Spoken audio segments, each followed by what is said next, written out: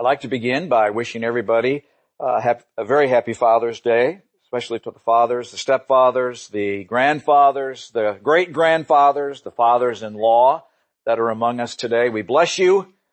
We say we thank God for you, for your gifts, your love, your sacrifice, your hard work, your leadership in the local church, in the family, in the extended family. We value the role and place of the father. And I just want to say thank you. We also understand that some of you men desire to be fathers. That's not yet happened in God's providence. And on your behalf, we join with you in asking God for your heart's desire to be fulfilled. Some of you are single and hoping to be married and have children of your own someday. And we join with you in asking God for your heart's desire to be fulfilled as well. All of us have a father. Every single one of us in the room has a father, living or perhaps now deceased. And today would be appropriate to say a prayer of thanks to God for your father. All of their weaknesses notwithstanding, they are one of God's gifts to each of us. If you think about it this way, without them, you wouldn't be here. Now, I know that's not terribly profound, but it is true. And so if you can, pay them a visit, give them a call, send them a note, or maybe even Skype today, and just say, thank you. Let's pray. Lord, you are our Father. You taught us to pray, our Father in heaven. We thank you that you are our Father. Thank you, Lord, for the gift of Father. We thank you for all the men that have gone before, Lord, the men, the fathers, the grandfathers, the great-grandfathers upon whose shoulders we stand. We bless you and thank you for the fathers. Lord, we pray that you would come today and teach us and love us and nurture us as our Father. Put power on your word to our lives where you know each one of us needs it. And not just here in this room, but right next door in Vineyard Kids where they're learning to experience and extend the love of the Father as well. It's in your name we pray. Amen. Well, among millennials, young adults, and Star Wars movie lovers, there may be no more epic scene than one from The Empire Strikes Back. Luke Skywalker is lightsabering in a battle with Darth Vader in what one movie critic calls potentially the greatest plot reveal in the history of cinema. Many of us who have watched and loved the movie probably remember exactly where we were when we first heard those words, I am your father. Well, some of you are going to have to watch the movie, obviously. Well, of course, Luke Skywalker was horrified at his father's revelation. This morning, I'd like for all of you to hear a similar sounding but much more profound revelation, and it comes from the light side. Hopefully it will encourage you, and perhaps it will change your eternal destiny. It comes from God, and He says to us, I am your Father. Now, almost everyone believes in God. Only 2% of the world's population identify itself as atheist. And so this means that 98 out of 100 people in your 3 neighborhoods actually believe in God. By far, the greatest majority of people who have ever lived or are currently living believe in God. And God has chosen to reveal Himself in different ways. Through general revelation, people come to understand God through nature, beauty, and His creation, the earth, plants, animals, and the human species. Through special revelation, people come to understand God by reading His story, known as the Bible. Through Jesus, people come to understand God as Jesus expresses the very nature and character of God, Hebrews 1:3. And through miracles, things like healings and angels and supernatural dreams, physical appearances of Jesus, people hearing God's audible voice, and answers to prayer and other means, people come to understand God by His works. But through history, God has largely used the Scriptures to communicate to humanity what we need to know about Him, what He expects, and what He's done for us. So, in the Scriptures, in the Bible, God has different names. He's revealed Himself in different descriptions. In the Old Testament, He primarily revealed Himself by the name Yahweh. It's translated in your Bible with all capital letters Lord in the Old Testament. It really comes from the Hebrew tetragram YHWH, from which we get the translation I am. God reveals Himself as I am who I am, or I am who I will be. In the New Testament, God revealed Himself as Jesus. In the incarnation, which is what we celebrate at Christmas, the coming of God to the earth in the baby, God took on flesh and blood. And in the words of Eugene Peterson's translation of the Bible called The Message, God moved into the neighborhood. Now, at other places through the New Testament, Jesus is known and referred to with over 100 different names or titles. But I think it's interesting that when Jesus' followers asked Him to teach them how to connect with God, the Father, in the way that Jesus had connected with God, He taught them this. Matthew 6, it's recorded for us.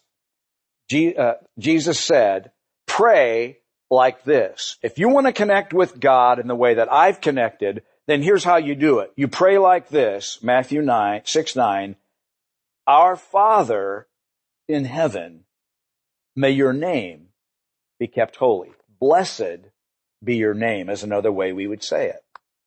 God is our Father. This is how Jesus instructs us to connect with God. Not as the advocate, the Almighty, the Alpha and Omega, the soon-coming King, the Lord of glory, the Creator, the blessed and only ruler, the beginning and the end, the hope of glory, the bringer of salvation, the King of the ages. Not any of the other 100 names by which He's revealed in the New Testament. Jesus said, relate to God as Father. He is our Father. Now, many people would say today that they have a difficult time relating to God as Father because their experience with their Father was so blemished. I understand that perhaps you have suffered immensely at the hands of an absent or alcoholic or workaholic or abusive or otherwise flawed father.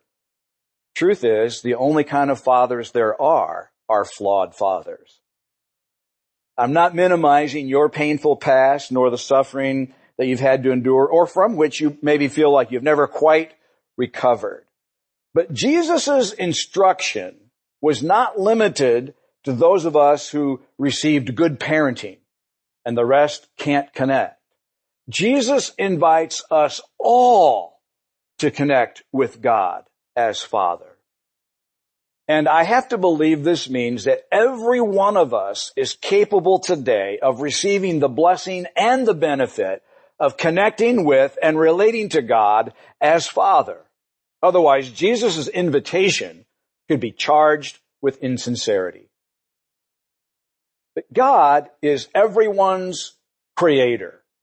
Every person that's ever lived, that is currently living, was created or made by God.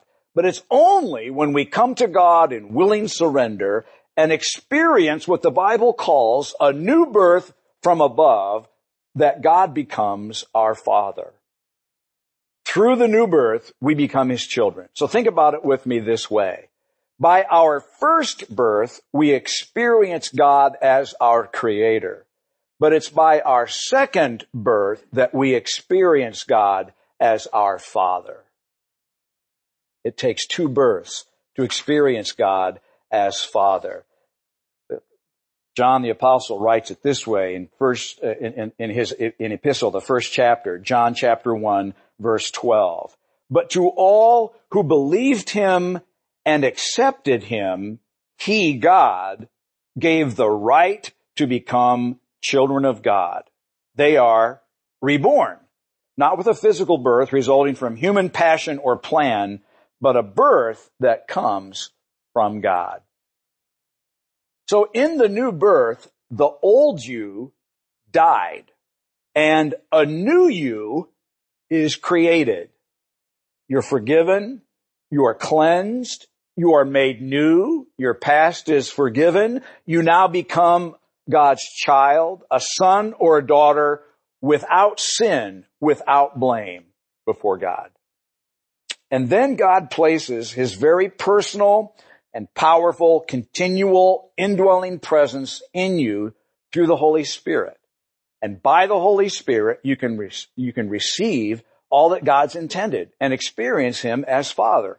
The Apostle Paul described it this way in the book of Romans, the 5th chapter, that he has given us the Holy Spirit to fill our hearts with the love of God. Some of you may be familiar with the King James language that the love of God is shed abroad in our heart by the Holy Spirit. So God's presence in you enables you to experience the love of God the Father. And so our ability to respond to Jesus' invitation and connect with God as our Father is not limited to our past family experience or our personality or our temperament or our gift mix or our anything. It's rooted in God's genuine invitation. It carries the intrinsic power in itself, if we choose to respond, that can enable us to connect with God as our Father. Now, we've been studying all year, in a way, how Jesus came as a radical revolutionary, changing the way people thought about God. He brought God and God's kingdom near to people. Jesus, who was God with skin on, stood in stark contrast to the gods of the Greco-Roman pagan world, gods that were steeped in mythology, mystery.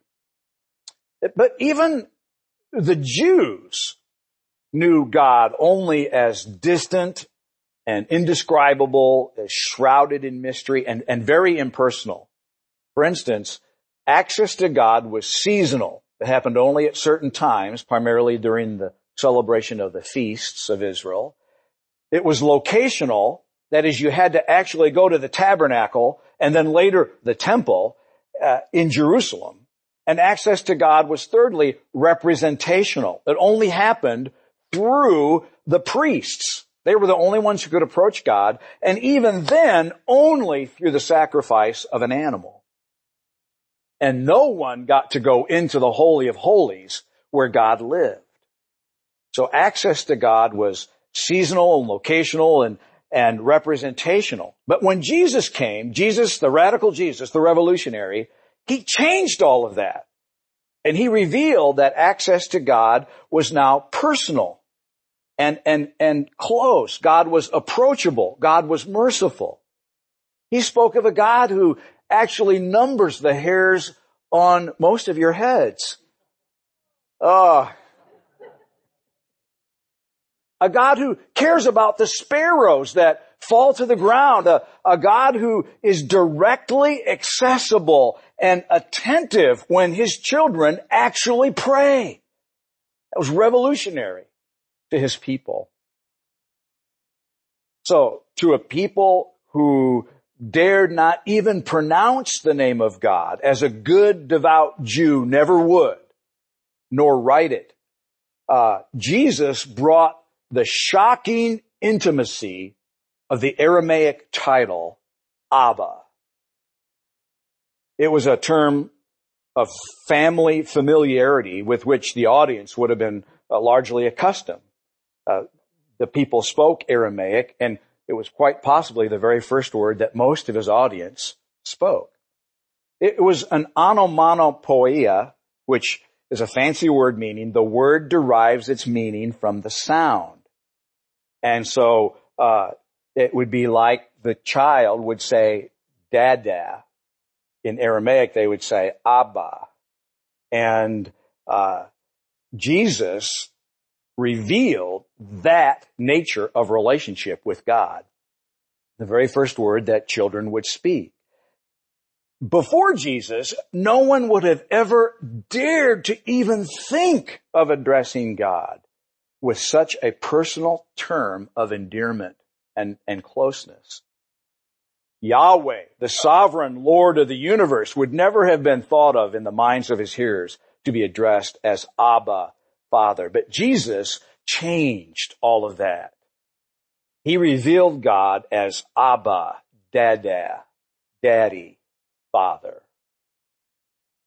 He forever changed how God described the nature of his relationship with his children. And he forever changed how his children are to conceive of their relationship with him, God, Yahweh, the sovereign Lord of the universe.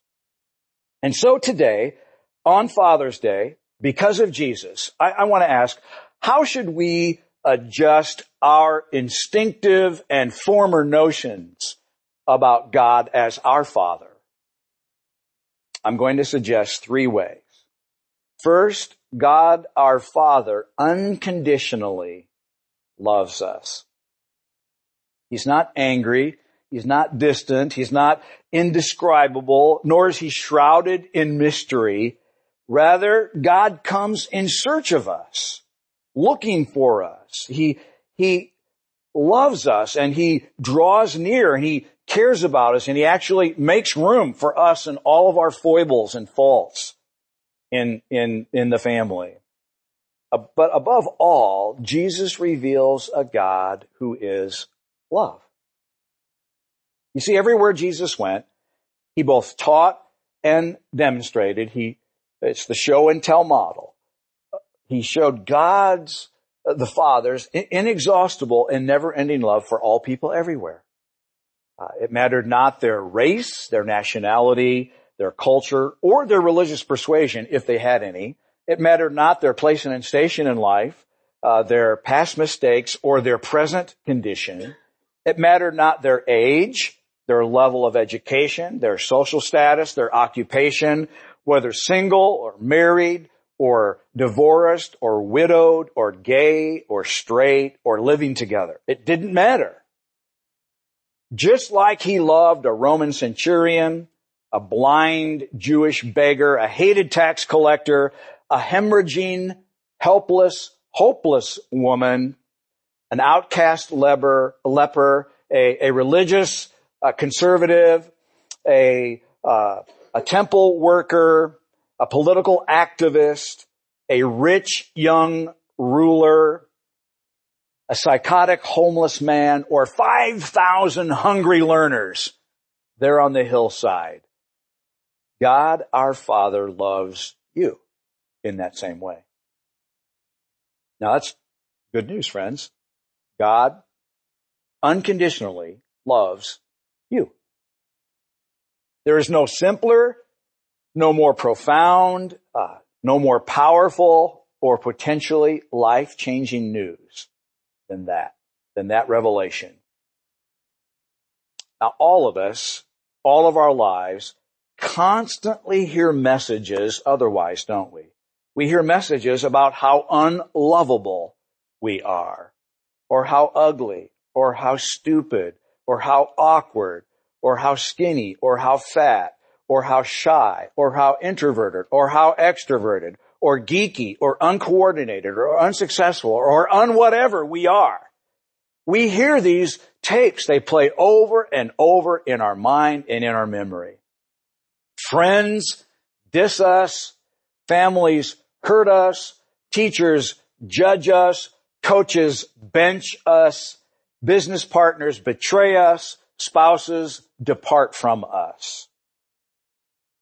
we begin to believe all these messages that the enemy shouts at us. And because the Bible says that as we think in our hearts, so are we, and we begin to feed on those messages that continually bombard our consciousness, we actually begin to believe that we must not be lovable.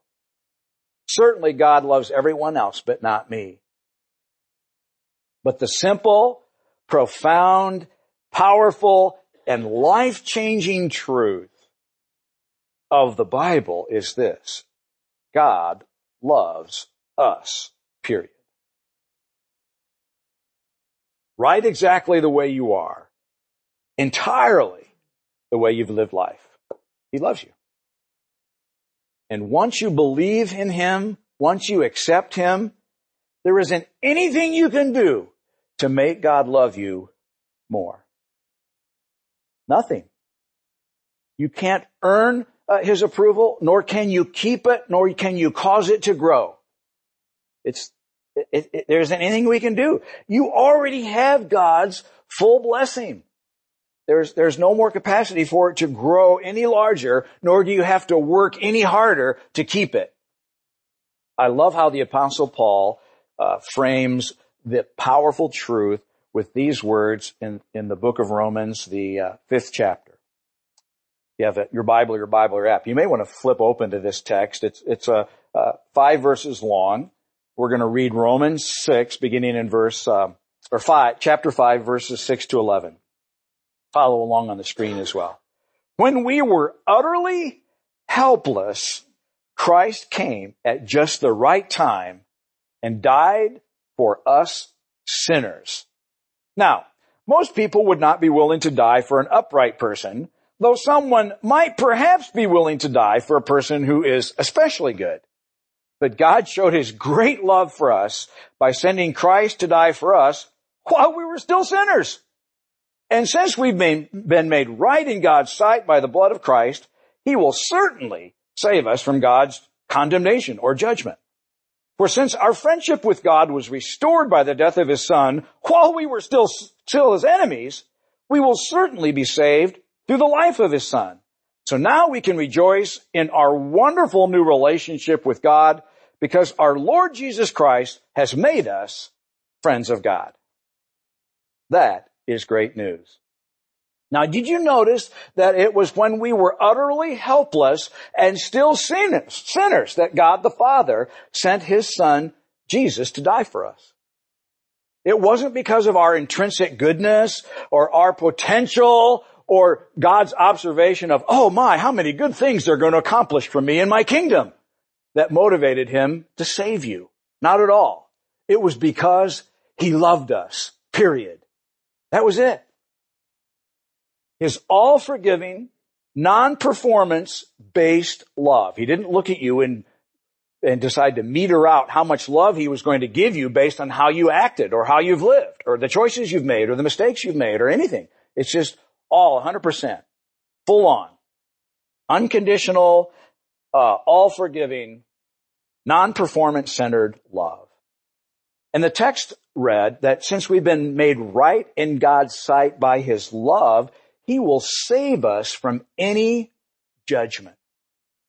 Condemnation is the word the text uses. But I think this is powerful. It tells me that no person or demon or the devil himself can judge us, can't condemn us, accuse you, which is precisely what the devil does most of his life, or most of our life. He tries to accuse us. You see, since he can't keep us from becoming God's children, after we become God's children, He constantly judges or accuses us. And in my mind, the lie goes something like this. Well, if you were really a Christian, you wouldn't think, act, or say what you just did. Therefore, you must not be a real Christian. You must not be a son or a daughter of the living God. Well, this text tells me that I can just tell the devil that my relationship and friendship with God the Father was restored by Jesus. And you are empowered to say the same thing as any Christ follower, any son or daughter of the living God is concerned. We can rejoice in the words of the text that our wonderful new relationship with God was restored because Jesus Christ has now made us His friend. So how should we adjust our instinctive former notions about God our Father? Well, God our Father unconditionally loves us. Secondly, God our Father generously provides for us. My parents were hard-working, blue-collar business owners of a family landscaping company. They had 6 children over 19 years. I got 3 older sisters and 2 younger brothers. My father worked really, really hard to build the company and provide for his family, worked long hours every day and evening, on the weekends, all the way through the holidays. Neither my mom or dad was able to go to college. And so in particular, they made all other kinds of sacrifices beyond hard work to guarantee that their 6 kids would be able to enjoy something that they never were able to.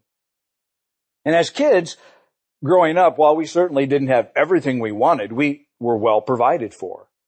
And it never occurred to us to doubt that mom and dad would pull through for everything we eventually needed. You see, parents provide for their kids. Said another way, fathers pay the freight. God, our Father, wants to generously provide for you as his child. Now, on one occasion, Jesus delivered what we call the Sermon on the Mount. You could think of it as the talk on the hill. His audience consisted of people just like you and me. All kinds of family constellations represented in that original audience. People who worried about paying their bills, about buying groceries, about sending their kids off to school, having enough resources to care for their aging parents, or worried about retirement. And Jesus said to them on 5 specific occasions in this Sermon on the Mount, this talk on the hill, not to worry. In Matthew 6, verse 25, that's why I tell you not to worry about everyday life. Verse 28, and why worry about your clothes? Verse 31, don't worry about these things, saying, what will we eat and what will we drink? What will we wear? These things dominate the thoughts of unbelievers, but your heavenly Father already knows all your needs. And then the exclamation point on the sermon was this powerful promise in verse 33. Seek the kingdom of God above all else and live righteously, and he'll give you everything you need. Don't worry about tomorrow. Tomorrow will bring its own worries. Today's trouble is enough for today. Now, on another occasion, sharing what appeared to be either the same sermon or a teaching very closely similar, with probably the same kind of audience, Jesus concluded that message with this promise in Luke's Gospel, chapter 12, verse 32. Don't be afraid, little flock. It gives your Father great happiness to give you the kingdom. So he encourages his children not to worry. And he promises that if we put God's kingdom at the center of our lives, then he'll provide everything we need. Now, we don't have to follow Jesus for very long before we come to understand that everything we need is not to be confused with everything we want. We learned that lesson early on. As our Father, God exercises what all healthy parents try to exercise, and that's the blend of both love and discipline. Healthy doses of each. And so this means we don't get everything we want, right? When we want it. In the spirit of love and discipline, we don't receive everything we want. But as God's sons and daughters, we can fully trust him to provide for everything we need when we need it. And I like how the Apostle Paul frames this truth in the book of Romans, the 8th chapter, when he said, you received God's Spirit when he adopted you as his own children. And now we call him Abba, Father. For his Spirit joins with our spirit to affirm that we're God's children. And since we're his children, we're his heirs. In fact, together with Christ, we are heirs of his glory. And so you've been adopted as God's child. And this means that you can now call him Abba, Father. There's that word again. Paul got it. He wants us to get it. And he says, you're an heir. And an heir is someone who receives an inheritance. What's your inheritance? Well, I love just a few verses later in the same chapter, he tells us what the inheritance is. Since God did not spare even his own son, but gave him up for us all, won't he also now give us everything else? Isn't that powerful? Your inheritance from God, your Father, includes everything else. Everything. Well, friends, I think that pretty much covers just about whatever need you might have for food, clothing, health, shelter, material, physical, emotional, or relational provision we might ever need. Everything else. God, our Father, generously provides what we need.